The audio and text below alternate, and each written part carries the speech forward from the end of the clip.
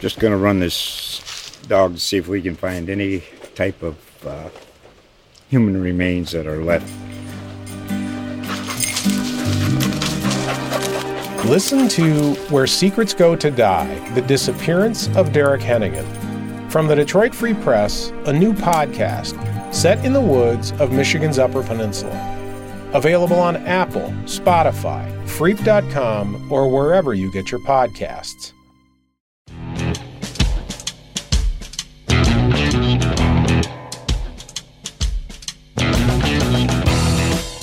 Hello and welcome to the Four Press Podcast presented by GolfWeek.com. I'm your host, David Dusek, and this week my special guest is Adam Schupak. Adam is a senior writer with GolfWeek, GolfWeek.com, as well as USA Today Sport.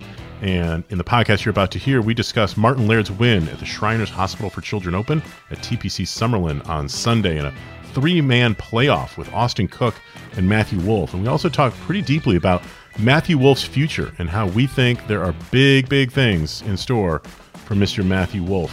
Then we get into a little bit of the pillow fight between Bryson DeChambeau and Matthew Fitzpatrick over the comments Fitzpatrick made while playing in the UK about DeChambeau making, in his words, a mockery of the sport of golf. And finally, we take a look going ahead at the CJ Cup, which is going to be played at Shadow Creek this week in Las Vegas, where most of the golf world's top players, Dustin Johnson, Rory McIlroy, all the big boys, are going to be coming out to play, as well as Brooks Koepka. And we talk a little bit about what we're hoping to see this week from Brooks Koepka. So stick around.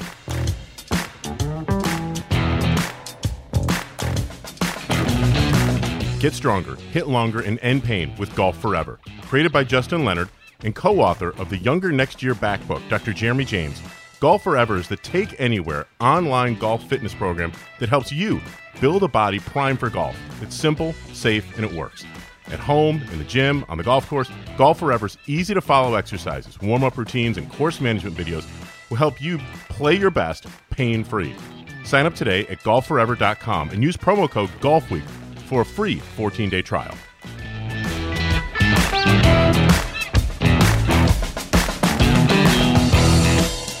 And now I'd like to welcome back triumphantly once again to the Four Press Podcast my good friend and esteemed colleague, Adam Schupak, who is down in Florida, where they're still playing golf in warm weather, probably playing in shorts this last weekend. Shoop, did you get out there in shorts? Nice short sleeves, the whole bit? Oh yeah, it's still felt like 90-degree humidity out there yesterday. It's like we're complaining that this is October and we should be past this already. But I think the good times are ahead for us. It's almost getting back to the 70s soon. It's full on autumnal golf up here in the Northeast. I'm in Connecticut. We're getting the remnants of Delta sort of coming through here, and hopefully everybody that's down in Louisiana and the southern part of the United States and other areas where we're actually much more greatly affected by this storm than we are all doing well and able to pick up and recover well. But it's the foliage, such as it is coming down quick at this point. I think today we're only going to get up to about 60 degrees. It's blustery. It's raw. It's upstate New York kind of weather. It's like St. Lawrence Colgate hockey weather is what it sort of reminds me of. Sounds good to me. It does. You know what? Let's drop the puck. If we could do sports, at the Division III level and the Division I level for hockey and all that kind of stuff. Huge weekend for sports. I mean, we'll get to the golf here in a second. Did you catch any of the NBA finals? We have a new NBA champion. It's October. It feels weird, but we've got. I know. But boring game. I was Game five was really good though. Jimmy Butler was amazing. Yeah. But there was too much going on last night to watch Game 6 for me. It was just it's incredible sports time right now with the way hockey and basketball were finishing up, baseball's in their playoffs, and then football's in full swing, and the fall golf has been really good. It has been really good. You know what? I caught a little bit of the Laker game, and it was a blowout pretty much from halfway through the first quarter, so that was easy to get away from. The baseball is going. I'm sort of, unfortunately, the Cubs having quickly exited after deciding that they forgot how to hit a baseball. They've been out of it, so I haven't really been paying quite as much attention. But as you say, the golf has been good. The boys are out in Vegas, and TPC Summerlin, once again, kind of giving it up. It's not exactly a track that demands, it seems, a whole lot from guys. It can be very tricky, and we saw some excellent up and downs. Martin Laird is your winner at the Shriners Hospital for Children Open at TPC Summerlin, just outside of Las Vegas. Exciting finish. You get a three-man playoff with Martin Laird, Austin Cook, and Matthew Wolff there, 23 under par 261. some drama. What are your initial impressions coming out of that one when you turned off the set and saw that Martin Laird was finally hoisting the hardware after 3 playoff holes? What'd you think? Well, I didn't think he was going to win because he was really leaking oil. The three putt for par on 16 when he probably could have wrapped up the tournament. Then hit one of the worst tee shots at the par 3 17th that Brandel Chambly had a great comment after. He said that they should make a plaque where he hit the shot, but no one will ever see it because it was so far right after his tee shot blocked it right and it hit the cart path and just an incredible up and down. And then he goes and bogeys 18 to fall into the playoff, and I thought he was had the least chance of the 3 to win.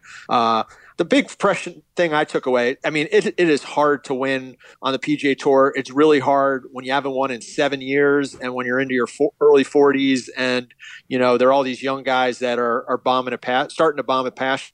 Because Martin Laird was always one of the longer hitters, and now he's playing against Matthew Wolff, and I think Matthew Wolff. My big takeaway is this guy is legit. He was sort of not forgotten, but of the 3 heralded newcomers last year, even though he got the win before Hovland, I feel like more people were on the Victor Hovland and Colin Morikawa bandwagon, and Wolff is just going out there and showing that he's legit. He's going to be a force to be reckoned with. He's slowly learning how to win. He's got the 1 W last year in dramatic fashion, and then he's had a couple situations where there were great learning experiences at both Rocket Mortgage and having a low score in the final round on Sunday at the PGA, and then what he did at the U.S. Open and end up get right back into contention this week in his first tournament after the U.S. Open defeat, in the final round, kind of not really quite having his best stuff after shooting that 65 on Saturday. I'm just really impressed with the kid. I think once he learns a little bit more how to win, I mean, he's going to take off just like it took a little while for Justin Thomas to figure out how to win. And then now he's got 13 W's in a major. So I think Matthew Wolff is really a guy we got to be keeping our eye on. Yeah, I would agree. And I think that early in his career, people forget that Rory McIlroy was known as a guy who had trouble closing, and he has gone through streaks where he has put himself in contention and doesn't win. Earlier in the year, he was consistently in the top 5 and didn't get maybe quite as many wins as people would have thought he should have. But the steadiness of play was really, really impressive. I don't know. I agree with 100% of what you're saying. And Matthew Wolff is fully on my radar. I was at the Travelers Championship when he and Justin Suh and Colin Morikawa and Victor Hovland were sort of brought up by the PGA Tour marketing gurus, and they were, here's the next wave. And Justin Suh, I believe, is playing on the Latin American tour, sort of bouncing back and forth there, playing a little bit, and I think will eventually come up. It's very, very early in that young man's career. We've seen that Colin Morikawa wins at TPC Harding Park, so he's now got multiple wins. He's got a major. Victor Hovland, having been low amateur, winning a U.S. Am, being the low am at a Masters, low am at a U.S. Open at Pebble Beach, which was really nice, and then him winning, he seemed like he was just the guy. He had that streak of whatever it was, number of rounds playing and shooting rounds in the 60s at the end of last season, which was really, really impressive. And then here's Matthew Wolff. And what I was torn with a little bit, Shoop, is that I'm holding him to an unfair standard, and I will raise my hand and admit that when I was watching the playoff and here he is shooting, an absolutely lights out round on Sunday to get himself in there when maybe, he was playing with house money in that case, to use the Vegas parlance, because he had started well back, and Martin Laird, to be honest with you, opened the door for those guys by the way that he played 17 and 18. I thought if Matthew Wolff is this real stud, he steals this tournament. He comes out there, he doesn't even look at the guys, he's going to stuff a couple of shots, and he's just going to figure out a way to steal one. And over the course of their great careers, guys like Tiger Woods and Phil Mickelson and Vijay Singh, I know, has done it. Some other, the big-time players figure out a way every once in a while to win when they probably shouldn't have. And this was a golden opportunity early in his career at age 21 for Matthew Wolff to steal one, and he didn't do it. And part of me, unfairly, and I'm admitting to this flaw, unfairly was like, oh, he should have won. He had no business winning. Looking back on it with a little bit of time, he had absolutely no business winning this golf tournament. And yet here I am holding him to this because I walked with him Saturday at Winged Foot and watch him shoot a front 930, and I'm like, this guy is going to dominate. He took a very difficult golf course on Saturday, playing late, and played great. And then I see him doing this stuff, and that's the standard. It's not necessarily fair because other guys are going to play really well, and they're going to do some good things too. I also think that Martin Laird was the guy that I would have picked to miss a putt short to knock himself out of that playoff once he was in it. But a lot of guts from Martin Laird to hit that shot. And as they were showing on the broadcast, I was not there. Obviously, I'm still here in the Northeast. For him to hit a cut off the tee on that par 3 took some cojones, because you don't want to be left looking at that. And he put it right where he needed to, made a big putt. It is another example, isn't it, Shoop, of the depth and the quality. Martin Laird needed basically a sponsor's exemption just to get into the field. There's so many guys, aren't there, that are capable on any given week of winning a tournament. For sure. And I do think we hold these guys, Tiger Woods sets such a high bar, and we expect these younger guys to be just like him. And it's just not realistic. And I think, this is another, I would have liked, it would have been great if he won it, but I think just the fact that he showed that he can get into a playoff when, his first 2 rounds playing, paired with Bryson the first 2 days, he really didn't do a whole lot, and then goes really low on Saturday. 3 eagles, almost 4 eagles on his second 9 on Saturday to get into striking range. He was just lurking there, and then did what he could and got himself into a playoff. I think that's in a lot of ways a step forward, and I think the guy could be a tough. It wouldn't surprise me if he's in the hunt at Augusta, and nobody wins at Augusta their first time. But this guy's just there's something about his mindset. He's got a lot of charisma. There's something about just his comfort level already at such a young age being out there.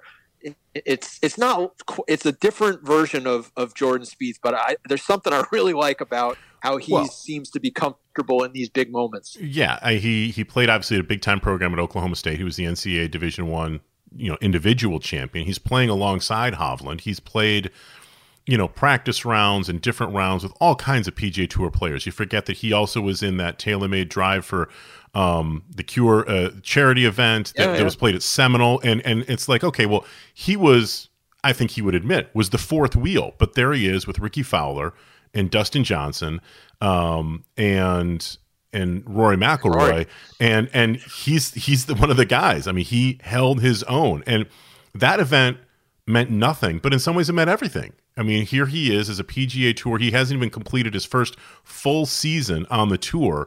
He's on a made-for-TV special event at one of the premier private clubs, great venerable golf courses in the United States, with major championship guys and Ricky Fowler, who is arguably like one of the most marketed, highly touted, highly respected, most well-loved players out there. Wolff's holding his own. I mean, what kind of confidence a young player can get out of that is, I think, is tremendous.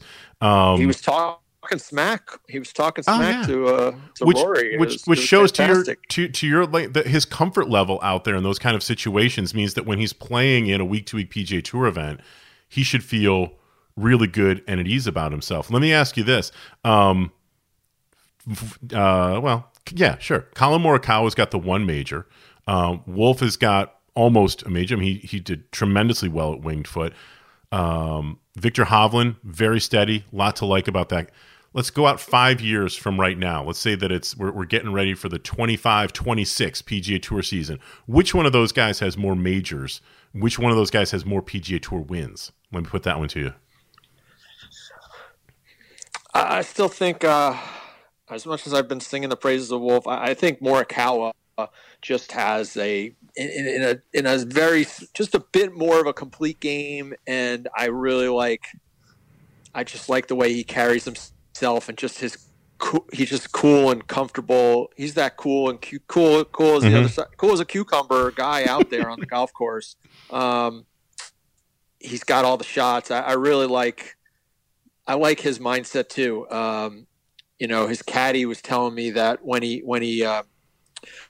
when he got his card, he had to finish like T6, I think, at the John Deere Classic, and he did it, and his caddy was like, we did like kind of celebrating it, and Colin was like not really all that excited about it. He's like, you knew you were going to do this, didn't you? And he's like, yeah, I knew it. And he just, I like that about the kid. He's just very comfortable going about his business, not intimidated, knows he's, if not the best, that his best is as good as everybody's. Yep. And I think he's just got a little bit of an edge, maybe with mentally, and he's just a little more mature than those other two guys. Hovland's still got to work on his chipping, but he's gonna. They're all three are gonna do some really impressive things. And you mentioned Justin Suh, the fourth guy in that press conference you attended, and he got a top 10 at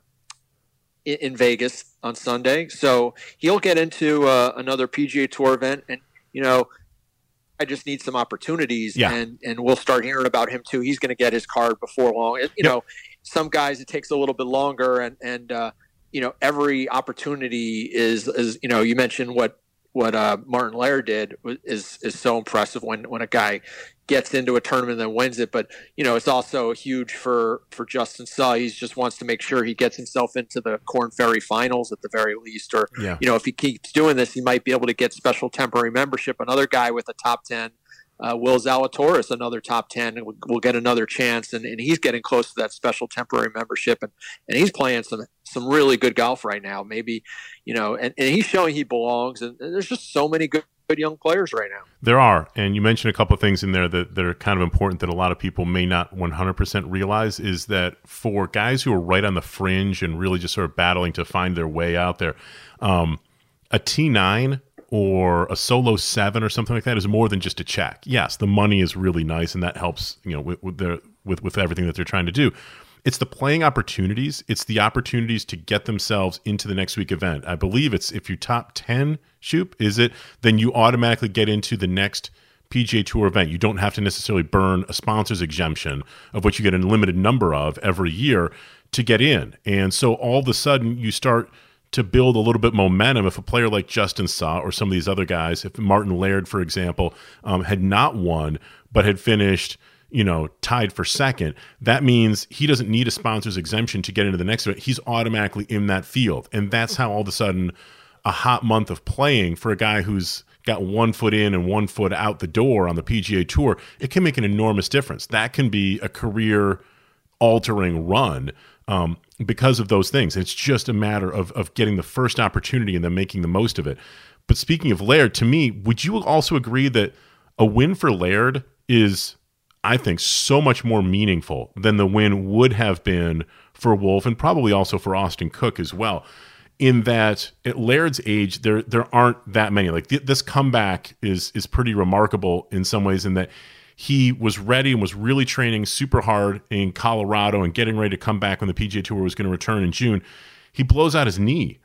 He ends up having to have meniscus surgery right when the tour is getting back started at Colonial, which feels like, decades ago, but it was only about 4 or 5 months ago at this point. He has to get that repaired. At this point in his career, for him to get a win and to know that his tour card is set for the next couple of years, that he's going to have playing opportunities, he's in the field at some more elite events. He's in the field at the Masters, not the one that's going to be taking place in a month, but the one that will be taking place, in 6 months. That's a huge thing. And while I was sitting there wanting and expecting Matthew Wolff to win, at the same time, for Martin Laird, would you agree that this is a lot more meaningful for him than it would have been for Wolff or for Cook? Yeah, I think after having the injury, he had to start wondering what his shelf life on the PGA Tour might be looking like, because it's been 7 years since he's won. He's been a guy who's had enough good finishes to keep his card and stuff, but he's not getting any younger. He hadn't really had a good last couple of years even. So this was, and when you're injured and you're sitting on a couch and you're wondering, am I going to be able to get back? I think this, a lot of hard work has paid off for him. I think it's, slightly different than Stuart Sink winning, and now he can kind of ride out his time until the senior tour. Laird's still got a while, but yeah, to get those extra 2 years of knowing you're going to be out there, I think that's got to be a nice weight off his back. Yeah, I think it is. And I've had a chance to speak with him over the years on several different occasions. I remember he was, one of the lead guys at a TaylorMade event that I went to at Royal Cinque Ports. We were, I think it was like 2011, I think, for the British Open when we were at Royal St. George, where we should have been in July, and we'll look forward to going there next summer. And there was an event, and they brought Justin Rose was there, and Dustin Johnson was there. And at the time, Martin Laird is a big time player, and he's there as well. And we're chatting, and it's like 9:30 at night, and it's still bright daylight, and they had him hitting at a giant bullseye that was probably like a dartboard that was 30 feet high, and the guys had to hit golf balls at this giant dartboard for charity money and stuff. And he's sitting there zipping, these like low line 3-irons and, playing like a typical Scott would. But then I realized that he's got this little twang in his voice. Every once in a while it just sort of seeps out because he's been, he went to Colorado State to play his golf. He lives in Colorado, married a woman who I believe is from Colorado, loves it out there. As you talk to him more and more, it becomes really easy to root for him. He's a very, very likable, good guy, super approachable. He looks like somebody, if you're walking down the street, he should be selling insurance. I mean, he's just this regular looking dude. Unlike Bryson DeChambeau, who looks basically like a semi-truck coming down the interstate at this point. Many headlines, as our colleague Eamon Lynch wrote.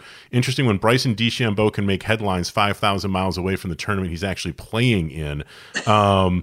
Some little dust up. So Bryson, for those of you who may have been asleep or a little bit at the wheel at the end of last week, shoots 62 by driving 400-yard holes and basically just like ripping apart TPC Summerlin, trying to drive greens on par fours, makes a bunch of eagles and shoots a fantastic score, spurring Matthew Fitzpatrick, who was playing at the BMW PGA Championship in England, to basically call him out.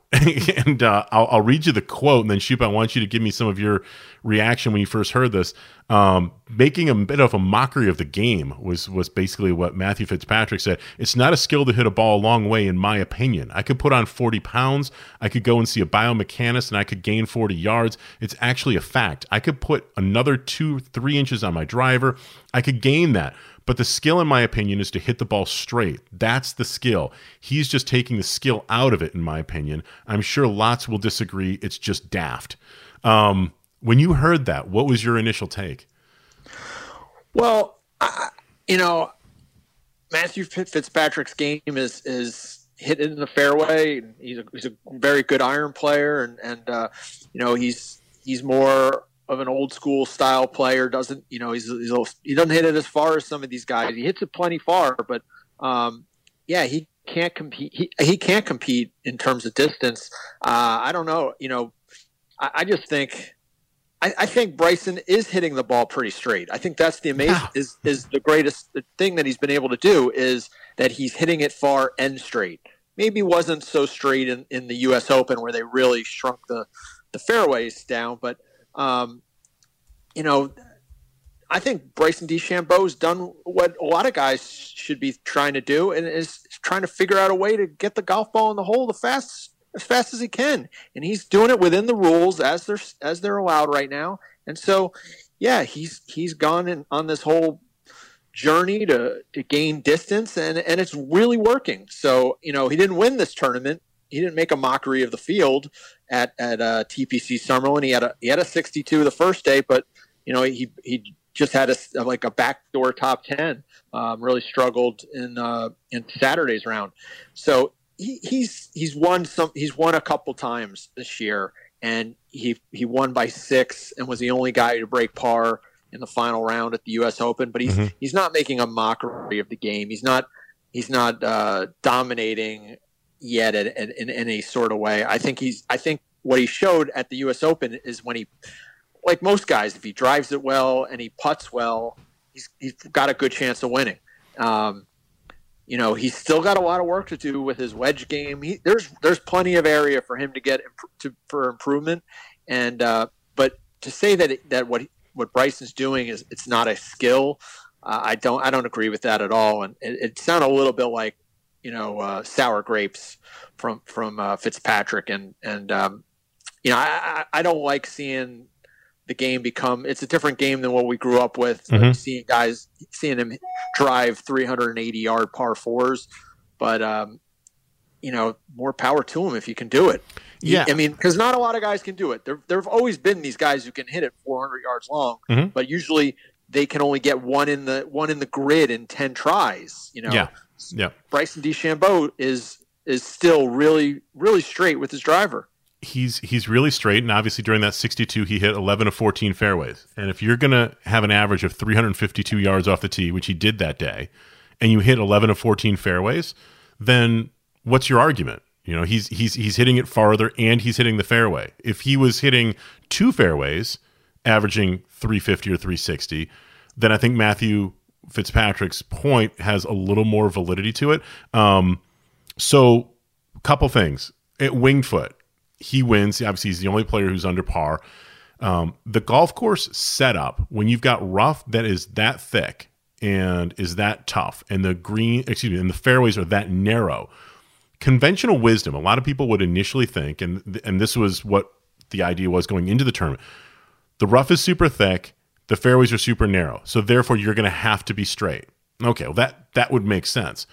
But if everyone's going to miss some of the fairways, and everybody did, then would you rather be 50 yards further down when you miss or 50 yards further back when you miss? Well, obviously you'd rather be further down. So DeChambeau actually drove it relatively straight, as he was an average to a slightly above average in terms of like hitting the fairways that week, but he was just so much farther out there that he can hit shorter clubs from that nasty rough, and in certain places it was really, really bad. So that to me was a combination of the golf course setup. There have been times when the setup is not matching what it sounds like people want, which is we want to reward accuracy off the tee. Well, making it so narrow that nobody hits every fairway pretty much nullifies that out. I also, this will not come as a surprise to you in the least, I love when guys try and find an alternative way to be successful, and they push all of their chips into the table, to use yet another Vegas analogy, because he has altered pretty much everything about his physique. He has gone in with the equipment. He has gone in with the analytics and basically said, given the rules and what we're trying to do here, this philosophy will give me the best opportunity to be successful. He 100% believes it. 100% believes it. Now, if Fitzpatrick is saying, and other people are saying, that takes away from the skill, it's dulling out some of the parts of the game that are supposed to be meaningful, core strategy, wedge play, these other things, then that's their problem in some ways. There is nothing that, in that quote that I read to you, Fitzpatrick is admitting, I could do all of these things. I could see the biomechanics. I could add the weight. I could get the club head speed. Then what's stopping you? Go ahead. If you feel that he has got some advantage over you that is not fair because he can do something within the rules that you can't do something within, like that, then you've got a problem. But by his own admission, he's saying, I could do all this. I just don't think that that's the way the game is supposed to be played. Well, yeah. Then if he beats you, you've got you can't bitch about it. You know what I mean? So it's almost like he's calling this out, but ultimately isn't really on him to decide that you either adapt to this or knowingly choose not to. I didn't think it could work at a U.S. Open setup. I didn't think you could drive it crooked and hit 2 out of 14 fairways and shoot 65 the way Matthew Wolff did on Saturday. I didn't think that was possible, or the way Bryson, that driving it longer. And so, what will the USGA do? What are they going to do? They can't like the way things are trending. And we're waiting for this, study to come out. I know they pushed it back because of COVID. Yep. But, the clock is ticking because, I think they need to do something. They need to come out with what their plan is. and then we'll hear what the equipment companies have to say. It's not going to be. There's no real quick fix. It's going to take a while to get everything, something to happen. But I hope that we can move forward soon. It seems like they're just in a four corners offense right now. So a couple things on that. Don't look for any changes in equipment for, I'd say, the next 3 to 4 years at the earliest. And the reason why I say that is that, as you noted, a lot of the distance research, while the USGA and the R&A put out a joint statement saying that distance is a problem, not just from a competition standpoint, but from an environmental footprint standpoint, from a resources standpoint, from lots of different things. They want to make golf's footprint and golf itself smaller. Okay. But COVID happens, and there are a lot of things that right now are on hold or that are being delayed and shelved for the obvious reasons. So we're not going to hear about, I think, a lot of things and a lot of different studies for at least another 6 to 8 months. So that puts us, say, in the second quarter, maybe even the second half of 2021. There are certain protocols that are in place. Basically, it's called the Vancouver Protocol, and it's named that because that was where the agreement between the USGA and the R&A and the manufacturers, they all basically came to agreement that if they're going to make changes to the equipment rules, they have to give the manufacturers a certain amount of time in order to do some research and R&D, retool factories where it's necessary, buy and obtain different materials if that's what's necessary to make the new stuff to spec. I mean, that's fair. They've got to change their business. So even if we get word, let's say the next September, a little less than a year from now, okay, we're going to make this change to the golf ball. We're going to make some change to other facets of equipment, terrain and distance. It would then be, I would say, minimally a year and a half before those changes went into effect at the most elite level.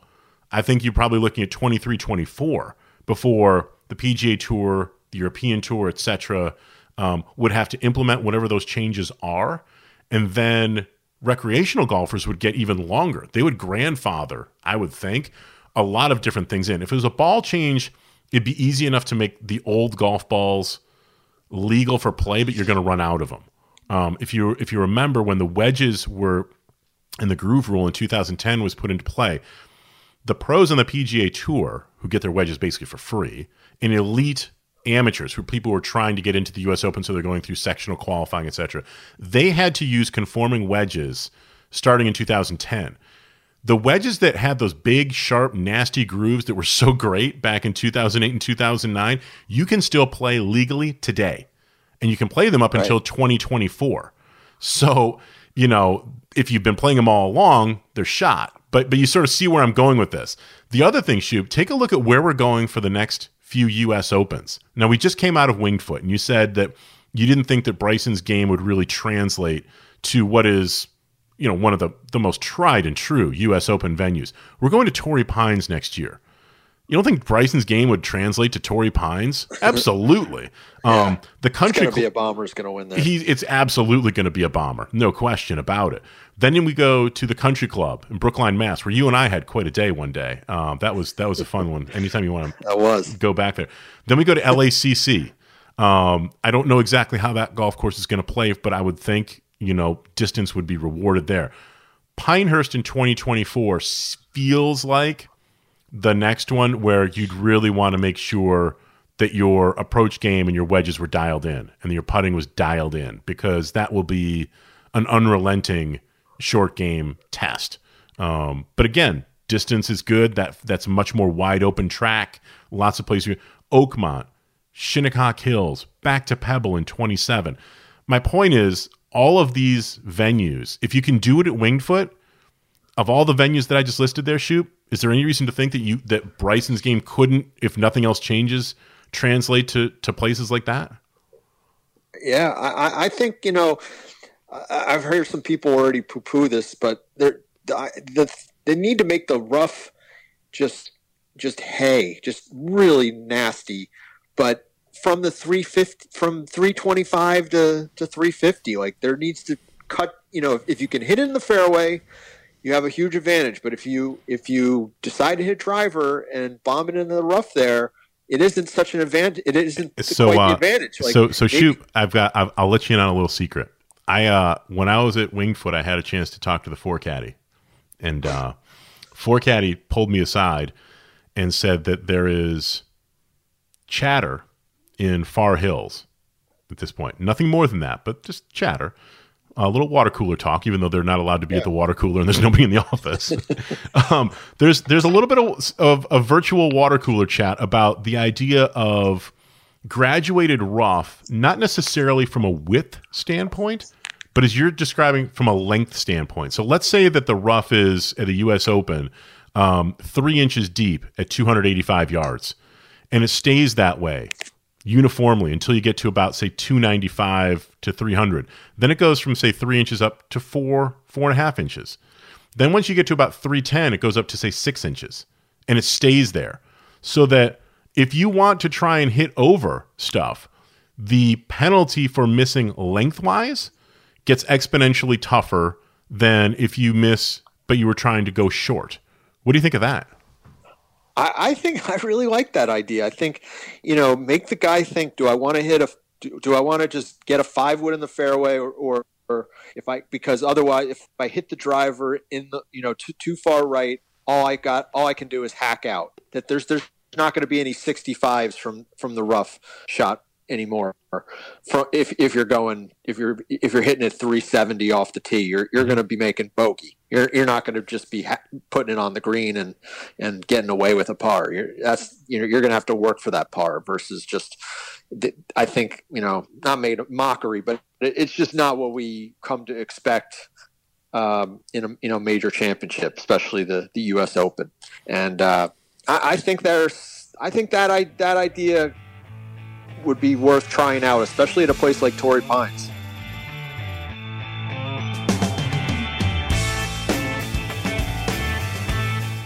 The Sneak is a true crime podcast from For the Win and USA Today, and this season is on a surfing champion whose life took a violent, tragic turn. Within 30 seconds, they're both dead. The Sneak, Murders at Whiskey Creek, is out July 29th, wherever you get podcasts.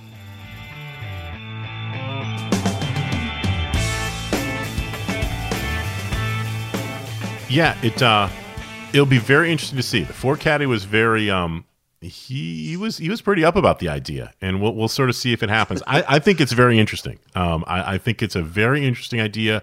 It's something that could make some of the historically significant and shorter tracks that people are really concerned about much more challenging for the game's most elite players, yet not necessarily adversely affect or put undue strain on recreational golfers, where I think you and I would both agree distance is not a problem at the local level. The golf courses where I play, I've been fortunate, for example, to play a bunch this summer at TPC River Highlands. Now, that is a shorter golf course by PGA Tour standards than many of them. I mean, it's about 7,000 yards, give or take, but it's not like one of these like 7,600 yard behemoth kind of places. Nobody plays back there. I can tell you, like all summer, like those tees never get touched. The other local courses in and around the Northeast where I have a chance to play, nobody's playing from the backs. The distance is a problem. So this is actually a really interesting thing. And I think that we will hear about agronomy suggestions and changes much earlier than we would hear the USGA and the R&A are going to roll back the ball. They're going to govern driver faces and slow the game down. I think that would be much further down the line, but agronomy and course setup suggestions could be much more prominent than what we're going to say. The other thing, and I want to ask your opinion about this one, and then we'll leave this Bryson Fitzpatrick. So DeChambeau shoots 62 that day, and as you noted, didn't win the golf tournament. He ends up getting it back toward top 10 or whatever it was, I think. There were 4 63s that day to go along with his 62, 5 64s. The tournament's won at 23 under. What should we really think now that we're separated from that 62 performance and we can see like, okay, he bombed it around. Okay, I got it. Everybody did though at Las Vegas, right? I mean, like thin air, it's warm, it's the desert, the ball flies. That golf course usually gives up some scores. Even in the moment, was that a little bit of a knee-jerk reaction to a 62?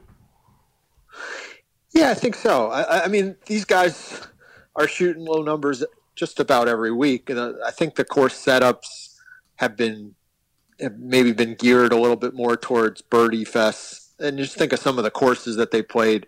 Even Harbor Town, just the difference in the time of year that they played there, they went much lower than they typically do. And but yeah, these guys are just shooting some great numbers these days. It's 62's not even that low anymore on the PGA Tour. You pretty much expect to see somebody shooting 62 just about every week. Yeah, it's going to be something. So the PGA Tour, short trip this week. Sticking around in Las Vegas. What do you think of? I like the idea. Obviously, I like the idea that the CJ Cup is being played and that the guys aren't going to Asia, because I just don't think very many players would have made that trip. This though is going to be the first time since the U.S. Open where we're going to see some of the big boys coming out to play. What are you excited about seeing at Shadow Creek, aside from just the golf course itself? Because as we were saying before we started recording, you and I have never been there. What are you excited about for this week? Well, yeah, we got to look at it at the original match. The match, yep. So we saw Tiger and Phil play there. I think it's a strong field. I think that's to me going to be interesting, and it's a golf course that there's something not quite. I don't want to quite say it's like Pine Valley, but similar in a sense that there is a bit of a mystique behind it, because it's one of these courses that it's not a private course the way Pine Valley is, where you need a member to get you on, but you got to pay $600-700. It's like a ridiculous green fee. You basically have to be a high roller out there to get on it, and there's been ridiculous number of stories of these huge gambling games going on there. I was talking to Charlie Hoffman, who played at UNLV and caddied out there when he was in college, and said that he used to caddy for some of these guys, and he said they're probably playing for like $100,000 matches with chips, colors of chips that he didn't even know what they were. Yeah, Charlie's now in that tax bracket, so he probably knows what those chip colors are. You and I wouldn't know. Brooks Koepka's coming back for the first time since basically missing the cut back in August, and he didn't take part in the FedEx Cup playoffs. What, if anything, are you hoping to see from Brooks Koepka?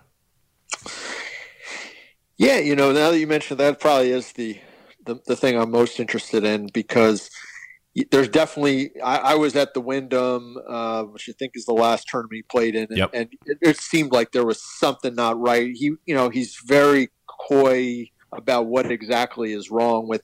Is it the knee? Is it I'm not quite sure what his current issue is, but it did not surprise me that he needed to take some time off. I thought it might even be longer. I'm glad to see that he's going to be back this week, and he's revving up to make a run at the Masters, and he's shown that he can kind of come right back from a time off and have success. He's done it before. He missed the Masters the year that he won the first time the U.S. Open. So, he's just I really find him to be impressive, the way he can compete and show up at the big tournaments. And was a little surprised that he didn't have a better effort in the final round Sunday at the PGA Championship. But I think it just showed how gritty he is, that he put himself at least into that position after really struggling for the better part of 7-8 months since he's had the stem cell treatment last August. He got himself into a position, nearly won the WGC in Memphis, and then was right there coming into Sunday at the PGA. He found something, and it wouldn't surprise me if he could do it again. But I right now, if I was in Vegas, or if I was calling our buddy Steve DeMeglio, who's out there, I wouldn't put a bet on him just right now, but I'd be keeping an eye on him this week to see how he performs. Yeah, I'm hoping just to. I think you're right. I mean, it's a 78-man field. I want to just see him play full rounds and not seem to be bothered. I'd love to see him come out of this. I could care less from the big picture standpoint if he finishes, T8 or T28 or T38. If he comes out on Sunday evening after he signs his card and says, yeah, you know what? The leg feels great. Got no problems. Didn't seem to be bothered by anything. We don't see any grimaces. And we hear about when his next event is going to be. That, to me, will be all the success that I need to see. What I'm really hoping is that it would be great if we could get a healthy Brooks Koepka at the Masters. And right. One more storyline going into that tournament, because as weird as it sounds to be saying these kind of things at this point, you know, we're only a month away from the Masters. This week we're playing the CJ Cup. Next week is Zozo, which is going to be played at Sherwood. I think a lot of the big players are going to be playing, obviously, this week, next week. They're going to take the Bermuda week off. I think that Bermuda is historically windy. It's a little bit of a trip. I think that you're going to get a couple names that are going to go there, but that's not going to be one where the big fish are going to be swimming. The Houston Open will get a decent feel because some people like to play the week before. And then, you know, starting November 9, as weird as this is going to feel and how great this is going to be, it's the Masters. So I think the next 2 weeks are really critical.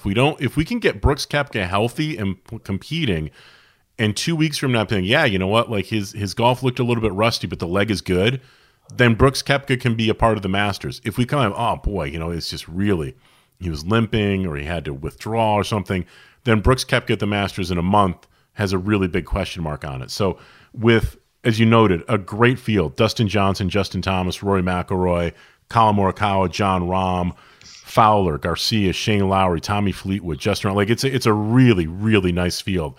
And for, you know, mid-October to be having this is a gift. I mean, you know, this is one of those, usually we have to set the alarm clocks. We're watching Golf Channel, you know, at 4:30 or 5 o'clock in the morning to watch the Asian coverage, and we're getting little blips and blurbs of it. But now we get it, you know, nice in the U.S. It's a real treat to be able to have this. So we will look forward to seeing that.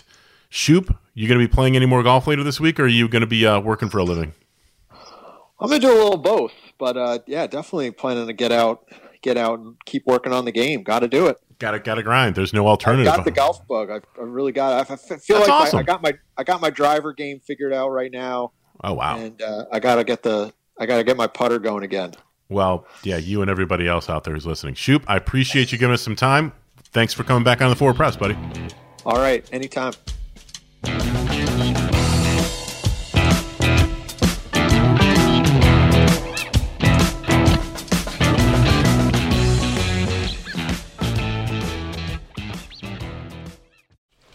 Just going to run this dog to see if we can find any type of human remains that are left. Listen to Where Secrets Go to Die, The Disappearance of Derek Hennigan. From the Detroit Free Press, a new podcast set in the woods of Michigan's Upper Peninsula. Available on Apple, Spotify, Freep.com, or wherever you get your podcasts.